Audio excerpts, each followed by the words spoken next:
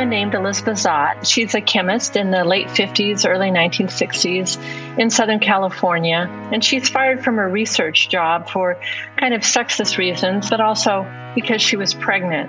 As time goes by, she has to make money, so she reluctantly takes a job as a TV cooking show host. But what she doesn't do is really teach cooking.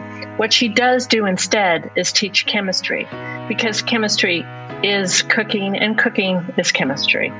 But in doing so, she ends up revolutionizing the idea of what women should be doing in the home, and she creates quite a stir in the industry. And the nation will never be the same. Welcome to the Friends and Fiction Writer's Block podcast.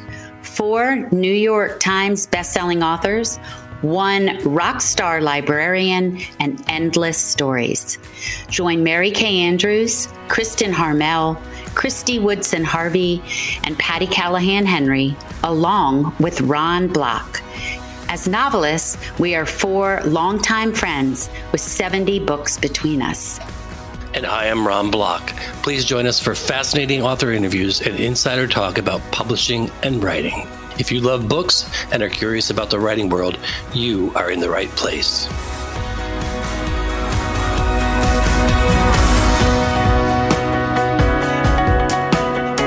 Welcome to a new episode of the Friends and Fiction Writer's Block podcast.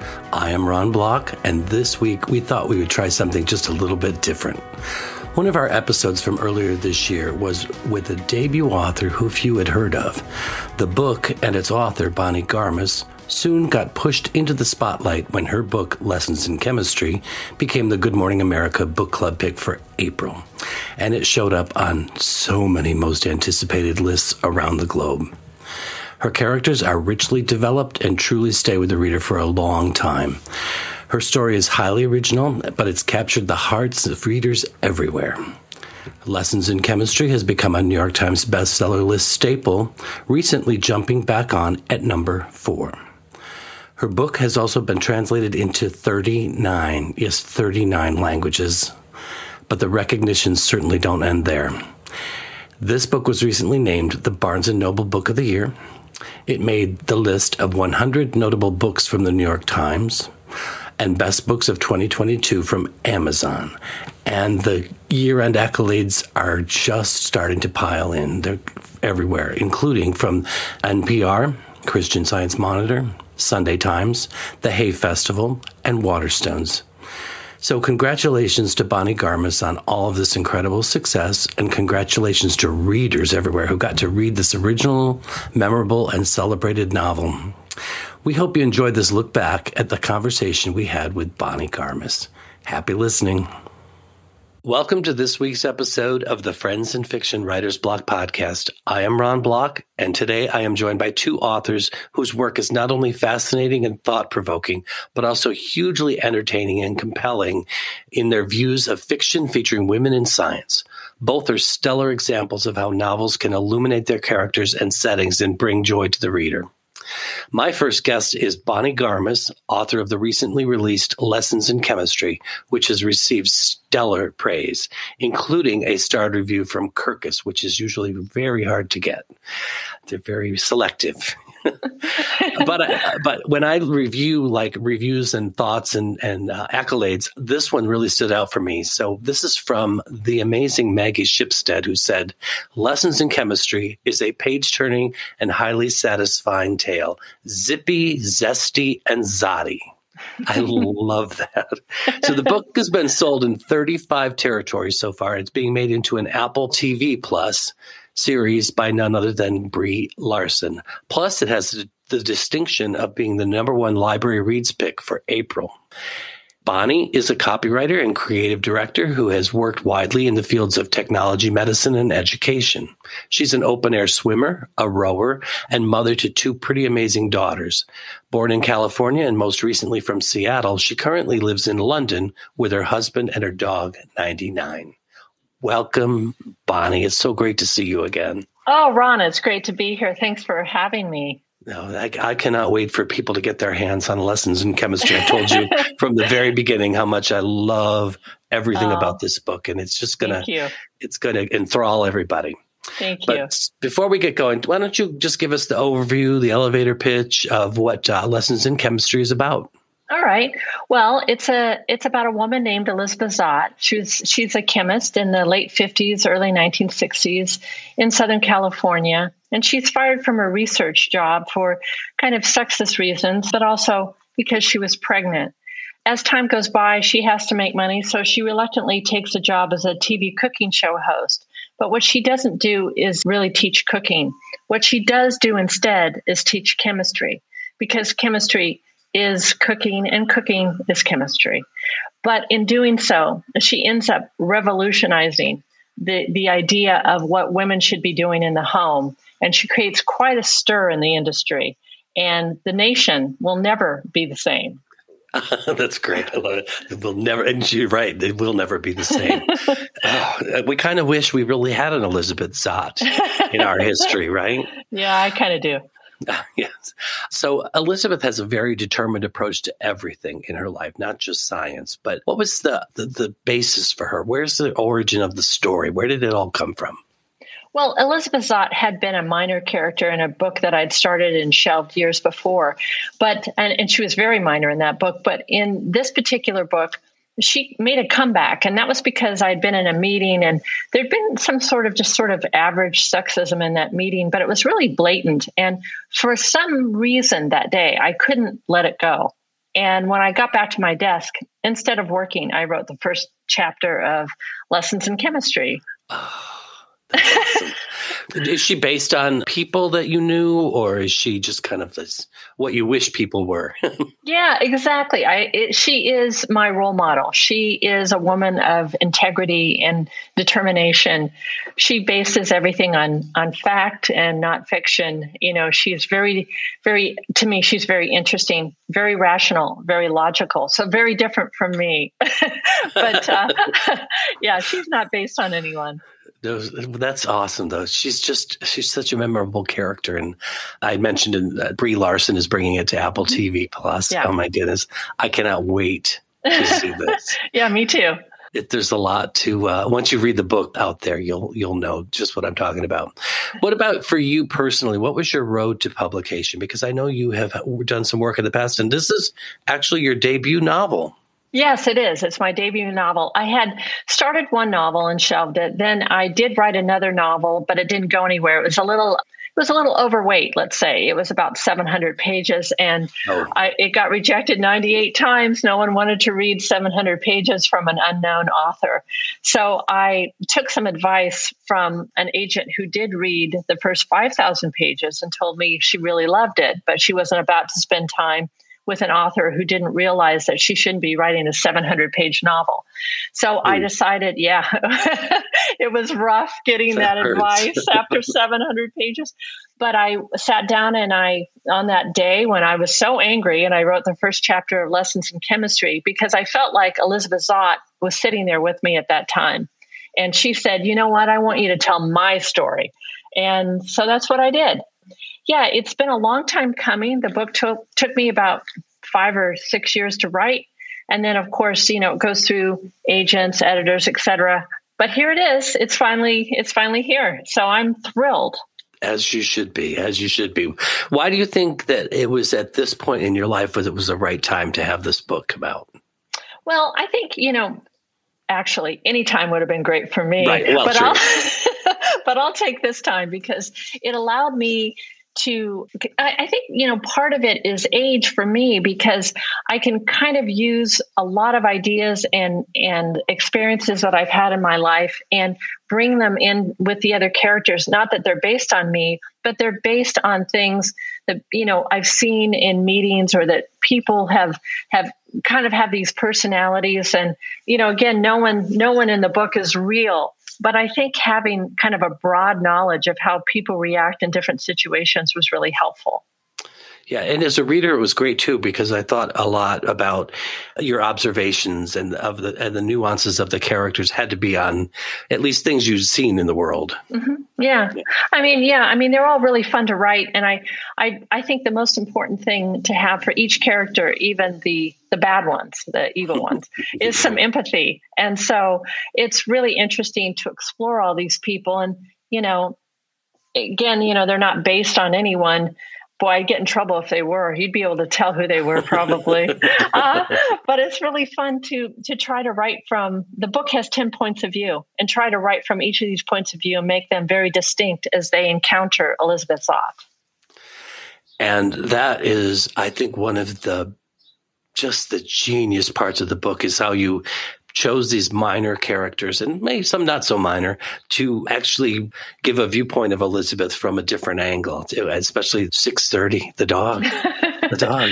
You talk about your characters and how you constructed their ability to tell Elizabeth's story from their viewpoint. Well, each one came to me fairly organically. When I sat down to write, I only knew Elizabeth. I didn't know anyone else. And they slowly just dropped in, to be honest. And they presented themselves, as if, well, hey, I know her too, but here's how I see her. And so that was really interesting. 630, however, is the only character in the book who is actually based on a real life being. And that was my dog, Friday. Oh. Friday was very, very smart. And she had a tragic history. She'd been badly abused. And so when we got her, we thought that she was going to be a problem dog, but she wasn't at all. She was a very smart dog. She didn't know as many words as 630, but she knew a lot. So. Yeah. And Mad is Elizabeth's daughter, and she adds a lot, and she seems to be the more down to earth character here who kind of keeps everything level. Yeah. She cannot lie. Mad is always very honest, and she says things that can be, that even hurt her mother. She just says things that are true. And so she became sort of the truth teller in the story. But, she has a very special relationship with 630. And I think personally, the way the dog and she communicate, which is not anything that you would actually witness. They don't talk to each other, but they communicate. And I like to think that she gets her wisdom from him. They take really good care of each other. Those two, they really look out for each other. I love it. It's like, it comes across as quirky, but when you think about it, it's just so honest and real, their relationship. So it's just such a good part of the story. Also, the other one, and then the neighbor, and her name is... Oh, the neighbor, Harriet Sloan. Yes. Harriet. Can you talk about Harriet and where that came from? Well, I'm not sure where she came from. I just felt like in the book, it starts out, Elizabeth doesn't have any friends. She's a real social misfit. And so for her to have a friend is a really big deal. But when she becomes very needy for the first time really in her life, and she doesn't like to need anyone or anything, she needs somebody because she's a single mother with a baby. And Harriet Sloan shows up. They are diametrically opposed. They are complete opposites, but their relationship grows into a very deep one, and they find that they need each other. Very much so. And they end up dependent on each other. It's just like a beautiful friendship in the end. I want to go back to talk about Elizabeth a little bit because she comes across as kind of no nonsense, but she's also very logical, and she doesn't let a lot in, and she says things how they are. So whenever she comes up against her employers or people who, well, for lack of a better term, were anti-women in the workplace and anti-women in science, she just says things that are just so logical and make sense. It made me think, why weren't we always in a world like that? I feel so awful for what people have gone through for years, and they didn't need to. Well, it's really true. I think, and even today, there's still quite a bit of sexism in the workplace. It's definitely gotten better, but I think, there is quite a bit still, and women still are held back quite a bit. For instance, there are only 30% of STEM jobs are held by women. That's not 50%. No. It's 30%. And so this is just true across the world. that women are still taking a back seat in some of the most lucrative careers in the world. And so that's something that we all need to, I think, pay attention to. But Elizabeth does always just say what she thinks. And I think that's why people find her refreshing, because, we would all like everyone. I think we're all kind of tired of fake news and things like that. But it's just kind of nice to have someone actually say things that are based in fact. Right. And she's just so upfront about it and just so clear in what she says that they can't do anything but either accept it or shut her down. Like there's because she's just a truth teller. And just it's looking back. So looking back at developing her character and things, are there things that you learned? Well, it's really interesting. I didn't plot this novel. I don't plan things out. I never have at work either, which I know gave some of my employers, fits over the years. But for me, it's really important to allow the piece to kind of open up. And I don't really close off any kind of avenues. But Elizabeth taught me a lot of things, that sometimes when I was writing her, I'd say, wow, do you really want to say that? And then she'd say, why wouldn't I say that? It's true. Yes. And I thought, I loved having her in my head. I loved having conversations with her. Not all of our conversations made it to the page. But I think what she taught me, what she really seemed to bring to the table every time was be yourself. And that is not only enough, that is more than enough, especially if you show up as an honest person. Just be yourself and you will be just fine. That's excellent advice. Excellent advice. What a great thing to learn. So there's a lot in this, like Elizabeth really has to kind of convey a lot. Like you had to have done a ton of research. I can't imagine construction and science. And can you talk about some of the things that you had to research and how you did that? Sure. I think, I'm not a chemist. I'm not a scientist. So I'm not a single mom. So I had to research chemistry, but I had to research it from the 1950s. So I bought a 1950s textbook off of eBay, and I taught myself very basic chemistry. As a copywriter, I'm used to always learning new things. That adage, write what you know. I haven't ever written what I know for 30 years. So doing research and figuring out new things, learning new things is actually something that I enjoy. So I did the research on chemistry. I learned basic chemistry. And then I ran into a huge problem because when you write from a textbook of that age and you're trying to make metaphors out of chemical interactions, and you mention this, this, and this, and you find out that one of those interactions wasn't discovered until 1969, you have to throw it away. It's really depressing. But I had to do the chemistry, and it's a little bit hard going at first, but I made it through. Yes. Oh, yes, you did. So talk to me about where the idea for adding the cooking show came in. What a great vehicle for Elizabeth to use her background and inspire women. Well, it occurred to me, I really, really wanted to put her on TV because I just knew if there was damage to be done on TV, she would be the one to do it. And it seemed obvious to me if she was a chemist, the only thing that she could teach would be cooking, because cooking really is chemistry. But I loved the idea right away that she would have this show and just not, she would just teach chemistry in terms of cooking, but it would be very complicated, and she would challenge these women who were dismissed and overlooked, these average housewives of the late 50s and early 60s. She would challenge them to learn chemistry. And in that way, she taught them that they were very capable people. They were smart people. And that started a revolution. And I think that for me, that was probably some of the most enjoyable writing, was her talking to the women directly into the camera from the show and telling them, this is what chemistry is. And these interactions are really important, but these interactions happen in your body every day. They happen around the world every day. Change is a constant. And if you're not changing, if you feel like you're stuck, you're not. That's so inspiring. I really wish there had been a show like this. Yeah, me too. To go back and look at. So another part of the book that just enticed people further, there's quite a love story. Mm-hmm. There's quite a love story in there. But it's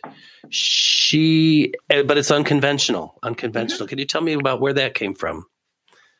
Well, I really wanted to have her enter into some sort of love relationship, which was based not on, the first attraction was her mind. I made her beautiful on purpose. One, because I wanted her to resemble her father, someone she didn't like. So she has this burden of beauty, which comes from someone she very much disrespects. But I really liked the idea of having someone like Calvin Evans recognize her as equal to him. And he is this really important scientist in the world. Everybody knows who Calvin Evans is. And he looks at Elizabeth and he realizes she may be a little bit brighter than he is. And he accepts it and he accepts her. But that's the first thing he notices about her. And that's really what I wanted to bring out with that relationship. Yeah, it really is. And just their whole dynamic is just so interesting and again, unconventional. But it really worked. It really worked. Thank you. It's really such a great thing to read. I also kind of bring it to now. The book has been getting so much attention and so many accolades. How does that feel? Like, did you, in your wildest dreams, expect that? Oh, no, not at all. This whole thing has been a complete shock. And, occasionally the rights people will call, like, I think a couple of weeks ago, they said, oh, you're up to 37 territories now. I said, wow. I mean, I didn't know. And, even today, there's a mention in the New York Times and the Telegraph is running a review. Yeah, it's shocking. It has not come home to roost fully yet because it doesn't feel like it's possible that everybody likes this book. How is that possible? I don't know, but I'm thrilled. I'm worried I'm going to wake up soon and discover I dreamed it all. But in the meantime, I'm having a great dream. Good. Yes. And it's so deserved. What is next for you? What are you working on now? Well, I'm working on a new novel, which I'm going to probably punt and not talk about too much. Because no worries. I have trouble describing it. I have enough trouble describing lessons in chemistry. So I kind of back off describing this one, but I'm excited about it. I'm really excited about it. And I'm really enjoying being in these new heads and listening to the arguments people are having. Yes. All I needed to hear was that you were actually working on something new because I think you bring a fresh voice to fiction.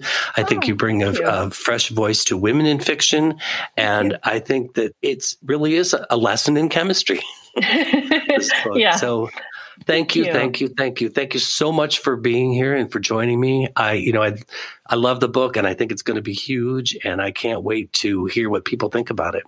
Oh, thank you so much, Ron. I was so happy when you called. Got the email. Really wanted to be on this podcast. I really appreciate it. Yes, I could do this for days, but congratulations on all the success. Thank you so much. Thank you for tuning in to the Friends in Fiction Writer's Block podcast. Please be sure to subscribe, rate, and review on your favorite podcast platform.